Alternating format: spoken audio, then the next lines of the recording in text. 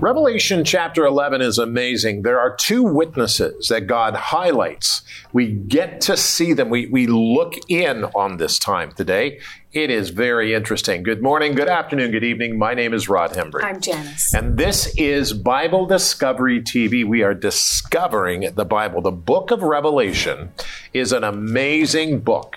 And as we look at it, we're going to focus on what these two witnesses are all about. It's going to be very interesting. Corey?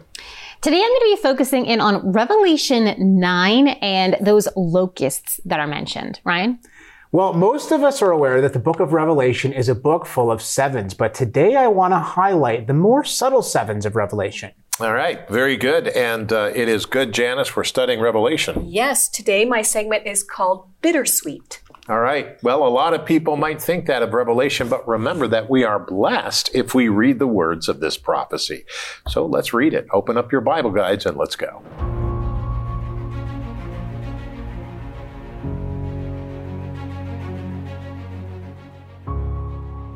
Revelation 11, 1 through 12.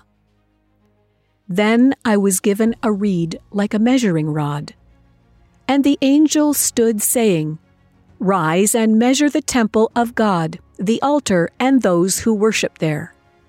But leave out the court which is outside the temple, and do not measure it, for it has been given to the Gentiles. And they will tread the holy city underfoot for 42 months. And I will give power to my two witnesses, and they will prophesy 1,260 days clothed in sackcloth. These are the two olive trees and the two lampstands standing before the God of the earth. And if anyone wants to harm them, fire proceeds from their mouth and devours their enemies. And if anyone wants to harm them, he must be killed in this manner. These have power to shut heaven, so that no rain falls in the days of their prophecy. And they have power over waters to turn them to blood, and to strike the earth with all plagues as often as they desire. When they finish their testimony, the beast that ascends out of the bottomless pit will make war against them, overcome them, and kill them. And their dead bodies will lie in the street of the great city, which spiritually is called Sodom and Egypt, where also our Lord was crucified. Then those from the peoples, tribes, tongues, and nations will see their dead bodies 3.5 days, and not allow their dead bodies to be put into graves. And those who dwell on the earth will rejoice over them, make merry, and send gifts to one another, because these two prophets tormented those who dwell on the earth. Now after the 3.5 days, the breath of life from God entered them, and they stood on their feet, and great fear fell on those who saw them. And they heard a loud voice from heaven saying to them, "Come up here." And they ascended to heaven in a cloud, and their enemies saw them. Revelation chapter 11, verses 1 through 12. Revelation 11, Revelation 12, and Revelation 13 is what we study today. You know, this is absolutely amazing as we think about this. You see, John was given a measuring reed like a rod, and he was commanded by the angel to measure the temple that he's seeing. The altar, the people who worship there, well, this takes place before the seventh angel sounds the seventh trumpet. Two unnamed witnesses, two of them, come to prophesy for 1,260 days, clothed in sackcloth, which is representative of mourning. Now, these two men are given power to speak and prophesy the words of God in this time. Only when their appointed time of ministry is complete will Satan be able to kill them. And he does, but only for a time. You see, after 3.5 days, they suddenly and miraculously come back to life. and they are called to heaven and ascend while their enemies watch. And these two seem to be the two olive trees mentioned in Zechariah.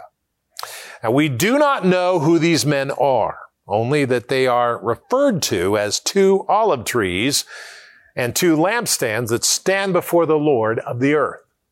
It's interesting to note that olive trees are also used to represent Israel, and lampstands are used to represent the church. Revelation 1, verse 20. Now, I find that fascinating. And there's a lot of things that we can connect here as we read these passages with what we've read before in the Bible. Now, if you want to take your passage and turn to chapter 11, this is a great place we're going to start. Take your Bible guide, and if you're not on the list, you don't have the January Bible guide, you need to get on the list so you can get the Bible guide.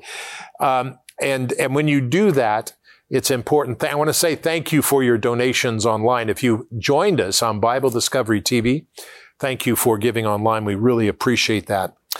I just need to say, as we pray, that we need to listen, because most people don't listen to Revelation. They think, oh, it's just for the big higher-ups but God said everybody who reads this will be blessed. So, Father, help us today. We're trying to read this, and we're trying to understand it. It's difficult for us, but Lord, your Holy Spirit can help us. And so, Father, we pray and ask your Holy Spirit to help us read and listen in our spirits to what you're doing and saying in Revelation. Thank you, Father, in Jesus' name. And we said together, amen. All right. Now, as we look at this, listen carefully. Revelation 11, the first 6 verses, here is how it begins. Then I was given a reed like a measuring rod, and the angel stood, saying, Rise and measure the temple of God, the altar and those who worship there. But leave out the court, this is important, but leave out the court which is outside the temple, and do not measure it, listen carefully, for it has been given to the Gentiles. And they will tread the holy city underfoot for 42 months. Very interesting. And I will give power to my 2 witnesses, and they will prophesy 1,260 days, clothed in sackcloth. Verse 4. These are the 2 olive trees and the 2 lampstands standing before God of the earth. And if anyone wants to harm them, fire proceeds from their mouth to devour their enemies. And if anyone wants to harm them, he must be killed in this manner. These have power to shut heavens so that no rain falls in the days of their prophecy, and they have power over waters to turn them to blood and strike the earth with all plagues as often as they desire. 2 witnesses with extraordinary powers given by God prophesy for 3.5 years. Now, God gives humanity many chances to repent and to come to Him. I need you to see this. It's so simple. God is consistently, even in the time of tribulation, giving His gospel message, even though many have received the mark, many have received the number of His name and all of that, and on the forehead and on the hand and all of that, but God is still giving His message of salvation. Isn't that interesting? The Lord desires that people come to know Him. All right, let's go on. Revelation 11, chapter 11, verse 7 says, When they finish their testimony, the beast that ascends out of the bottomless pit will make a war against them and overcome them, and he will kill them. And their dead bodies will lie in the streets of the great city, which spiritually is called Sodom and Egypt, where also our Lord was crucified. Then those from the peoples, tribes, tongues, and nations will see their dead bodies 3.5 days and not allow their dead bodies to be put into graves. And those who dwell on the earth will rejoice over them. They will make merry and send gifts to one another, because these 2 prophets tormented those who dwell on the earth. Interesting. The two witnesses will be killed by Satan and laid dead for 3.5 days. Now, I wanted to tell you that with God, timing is everything. I want you to understand this. First of all, His Bible says that. Second of all, timing is all critically important. We need to praise God because He has our timing intact. If you're a Christian, I'll tell you what that means in a minute. Revelation 11, verse 11. Now, after the 3.5 days, the breath of life from God entered them. And they stood up on their feet, and great fear fell on those who saw them. And they heard a loud voice from heaven saying to them, "Come up here." And they ascended to heaven in a cloud, and their enemies saw them. Which brings me to this point. The two witnesses come to life again by the breath of God for all of their enemies to see. We pray knowing and trusting that God will show His strength to everyone. Beloved, listen to me. God is showing His strength. And let me tell you, God will show His strength in your life. If you come to the Lord, I cannot stress this enough. Don't look at me, look at somebody else, but just focus on God. Think about the one who created you, created your home, created all the things around you. You need to believe in Him because He did that.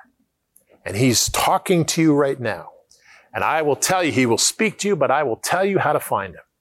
You simply say, Lord, you pray. That means talk to God. And you say, Lord, forgive me of my sin. I'm a sinner. Save me. I believe you paid the cost of sin. You died on the cross. 3 days later, you rose from the dead in the flesh. And today you're sitting at the right hand of God the Father. Send your Holy Spirit to fill my heart because I want to serve you. Help me, Lord, to serve you today. In the name of Jesus Christ, and everybody who believes that said together, amen and amen. Make it so. May it be so.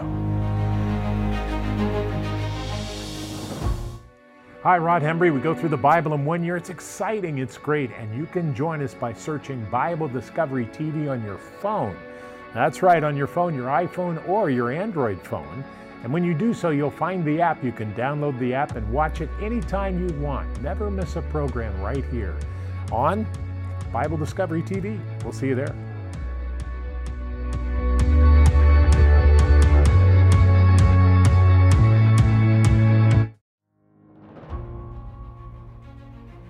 All right, well, during our journey through Revelation this year, I've been really focused on some of the different occurrences of the number 7. And Revelation is a book chocked full of sevens. I mean, even a casual reader can make a decent-sized list of the different occurrences. But what I'm interested in today are the more subtle sevens of Revelation, the sevens that aren't so obvious. Take a look. That Revelation is a book of sevens is exceedingly obvious, even for the casual reader. Some of the more perspicuous occurrences include the 7 lampstands, 7 spirits, 7 stars, 7 churches, 7 lamps, the 7 sealed scroll, 7 trumpets, 7 bowls of wrath, 7 promises to the overcomer, 7 horns, 7 eyes, 7 angels, 7 thunders, 7,000, 7 heads, 7 crowns, 7 plagues, 7 mountains, 7 kings, and so on. There are, however, numerous other occurrences of 7 that aren't so apparent. For example, while it is obvious that there are 7 letters to 7 churches, what may not be immediately perceivable is that each letter itself is composed of 7 elements. 1, the name of the church, 2, the chosen title of Christ, 3, a commendation, 4, Christ's concerns, 5, an exhortation, 6, a promise to the overcomer, and 7, the close.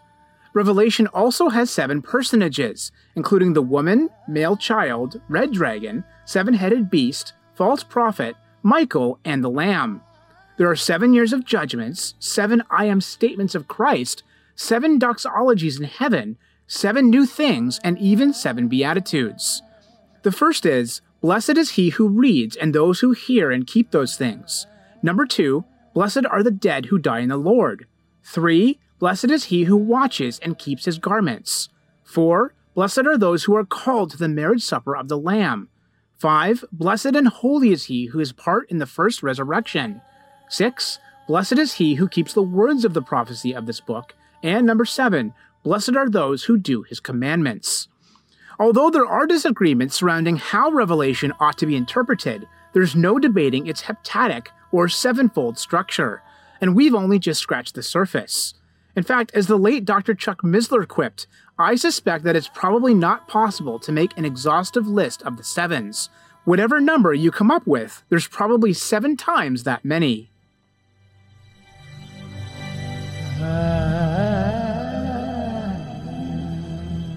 So this presentation was only just a small sampling of the more subtle sevens found in Revelation, but hopefully this will spur some of you on to search for more examples as well. You know, God loves it when we spend time with him and his word. Actually, that's something that Ivan Panin would love to say if he were alive today. He was an atheist, became Christian from Russia. He ended up in New York, and then he came to Canada, and he highlighted the sevens and the patterns of sevens in the scripture. That's right. He's buried not far from here, actually. In fact, just down the road in Hamilton, which is a great city. And it's interesting because I have his work, and his work was in the newspapers, the New York Times and all of the rest of it. But it wasn't really popular because it wasn't a high reading. You know, a lot of people are into big reading, but his was so technical and so real that it wasn't that, popular at the day. But boy, I'll tell you, he is outstanding. And so thank you very much for that. And wasn't it his research that brought him to the saving knowledge of the Lord Jesus Christ? Yes, it was. And because he left the Bolshevik Revolution in 1917, and he came and he tried to get a job, and he needed to learn something. So he said, well, I'm going to learn Hebrew and Greek because I can teach it. So he learned it by studying the Bible, and by doing so, he was an atheist. But by doing so, at the end of it, he was a Christian because he checked all of the other, he checked the Quran, he checked all these other, only the Bible had patterns of 7. Very, very interesting. All right, Corey, go for it. All right, so in Revelation chapter 9, we read about a type of locust plague, right? Now, this is from our reading from yesterday, but I wanted to bring it up back again today. So a locust plague, but it's not a locust plague at the same time, isn't it, in Revelation 9? The locusts here in Revelation 9 are serving as an image of something terrible, something locust-like. So the question should become, what did locusts evoke in the original ancient audience? What does the imagery of locusts point to? Now, mainly, we can say a devastating and unstoppable evil, even a judgment of God. Now, one of the most informative places to look to in the Bible in order to understand locusts and how they were viewed is the book of Joel from the Old Testament. So the first 2 chapters of Joel discuss a coming terrible locust plague and what the people's reaction to the news of a locust plague coming should be. Now, the plague in Joel was both a physical reality and it was a symbol of God's judgment as well. Now, let's not forget, though, that the Apostle Peter also quoted from Joel chapter 2 to claim that the kingdom of God had come to earth. Joel 2 verse 28 starts, and afterward, and the question is after what? Well, after God saves his people from the plague of devouring locusts, this army that has invaded them and devastated them, and then God reestablishes their food supply. Okay, so Joel 2, verse 28 to 29. And afterward, I will pour out my spirit on all people. Your sons and daughters will prophesy. Your old men will dream dreams. Your young men will see visions. Even on my servants, both men and women, I will pour out my spirit in those days. So there was a future application to Joel and his prophecies as well as a past application. But my main point here is that the locust plague was endowed with so much meaning and could be used as a powerful symbol because it was so physically impactful to an area that it happened to. It was dreaded. Locusts killed. Joel describes these insects in a brutal way. He calls them an invading army who have the teeth of a lion and the fangs of a lioness, a fire that devours all before it, war horses and warriors that no one can stop and who take everything. Now, Joel describes that they even darken the sun and the moon, and to make no mistake, God was in charge of the locusts. Joel 2:11 says, "The Lord thunders at the head of his army," the locusts. "His forces are beyond number, and mighty is the army that obeys his command. The day of the Lord is great. It is dreadful. Who can endure it?" Now, the original audience of Joel would have understood locusts obviously a lot better than we can today. Locust swarms do still happen in parts of Africa and Asia, but not so much here in the West, where not only are we out of their natural range, but we also have access to different insecticides and defensive methods. But ancient Israel was within the normal flying range of what we today call the desert locust, which has a scientific name that, again, I'm not going to attempt, but unfortunately for Israel, a locust plague wasn't unheard of. Now, according to Harold Brodsky in an article published in Biblical Archaeology Review, a locust swarm could consist of up to 1 billion insects and could weigh up to 3 million pounds. So when flying, the swarm could be miles long, which goes a long way in explaining why Joel talks about the sun and moon being darkened, and why people who have witnessed locust invasions refer to them as clouds of locusts that darken the sky. So Joel also mentions a progression of different kinds of locusts that English translations render a bit differently: great, young, other, and swarming, or swarming, crawling, consuming, chewing. There's a few different variations in the English. These are likely referring to the actual life cycles of the locusts. So one of the things that attracts the swarm is moist soil for their eggs and vegetation to eat. So they land and eat and lay eggs. 2 weeks later, their eggs hatch and little crawlers or hoppers emerge who will molt several times as they eat tender plant growth and grow into their next phase of life, which is marching locusts. When locust swarms march, they do it slowly to facilitate their eating. Brodsky says they march around 250 feet an hour, but the horde is massive. A large one can be 10 miles wide and 10 miles long, and behind them, nothing's left. Nothing edible is left. Think about Joel's words in 2 verse 3. Before them, a fire devours. Behind them, a flame blazes. Before them, the land is like the Garden of Eden. Behind them, a desert waste. Nothing escapes them. The last phase in the locust life is the swarm. Locusts can leave as suddenly as they came, depending on wind patterns, and as the scriptures say, depending on the judgment of God. When a locust swarm eats your food supply, practically the only thing to do is to eat the locusts, which Leviticus 11 did permit for Israel. But the locusts put a stop to the joyful celebrations of harvest, of wine, of oil. It stopped the grain and drink offerings of the temple, the fellowship offerings of the towns of Israel, and may even have caused the lights to go out in the temple as olive oil became scarce. So it's no wonder that it was seen as a direct judgment of God. He was making physical reality match spiritual reality. And as the prophets say, God had stopped accepting the offerings of his people because they had been engaged in apostasy. So then in Revelation, a lot of commentators don't think we're dealing with actual locusts. When you read chapter 9, there's different qualities that go along with this. However, what Revelation 9 is dealing with is something terrible, even more terrible than locusts, which would have been really hard to believe in the mind of an ancient person. Truly something that is that devastating.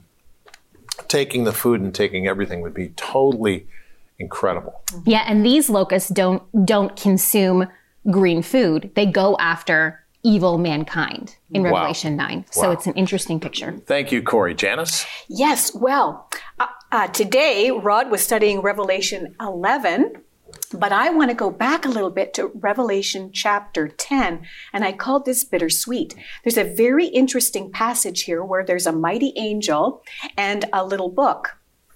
And John eats that little book, and it becomes bittersweet. While eating, it was as sweet as honey. Then the digesting of it was bitter. And the last verse says, and he said to me, you must prophesy again about many peoples, nations, tongues, and kings. Now the implication here, and there's no time to read it, but if you go back, if you haven't read Revelation 10, do so, verses 8 through 11, to see what I'm talking about. The implication here is the ministry of the Word of God is bittersweet. Because while the intake or the reading of it and the digesting of it ourselves and the preaching of it or the sharing of the gospel is sweet to us, there is that part that becomes disheartening to us when in some people there is a rejection in the hearers of the word. And you know what I'm talking about. But as followers and believers of the Lord Jesus Christ, we are commissioned to share our testimonies with those. And you know what? It's the Spirit of God who will draw people unto himself. But it is our responsibility. And of course, when we have found the love of the Lord Jesus Christ and we follow him, that is something that we want to share with people. So, even though there is a chance sometimes that we're going to be thought of as that crazy person who thinks about God all the time, or they don't even make sense, or they don't living in the real world, we need to share the reality and the gospel of the Lord Jesus Christ, because I know that you would agree with me right now. People need the Lord. We need a hope and a salvation, and we know his name. His name is Jesus Christ. So even though it may be bittersweet, go out there and share your testimony of the Lord Jesus Christ today.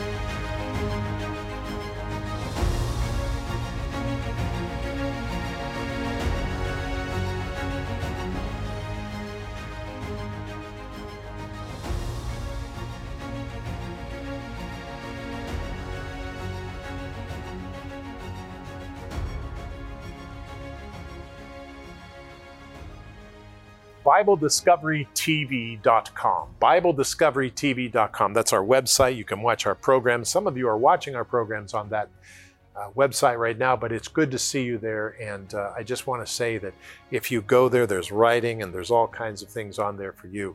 And we're very, very happy with that website. Praise God. Let's pray today. Lord, thank you for your gift of eternal life. One day I will graduate to eternity. Thank you, Lord, and help us today. Amen.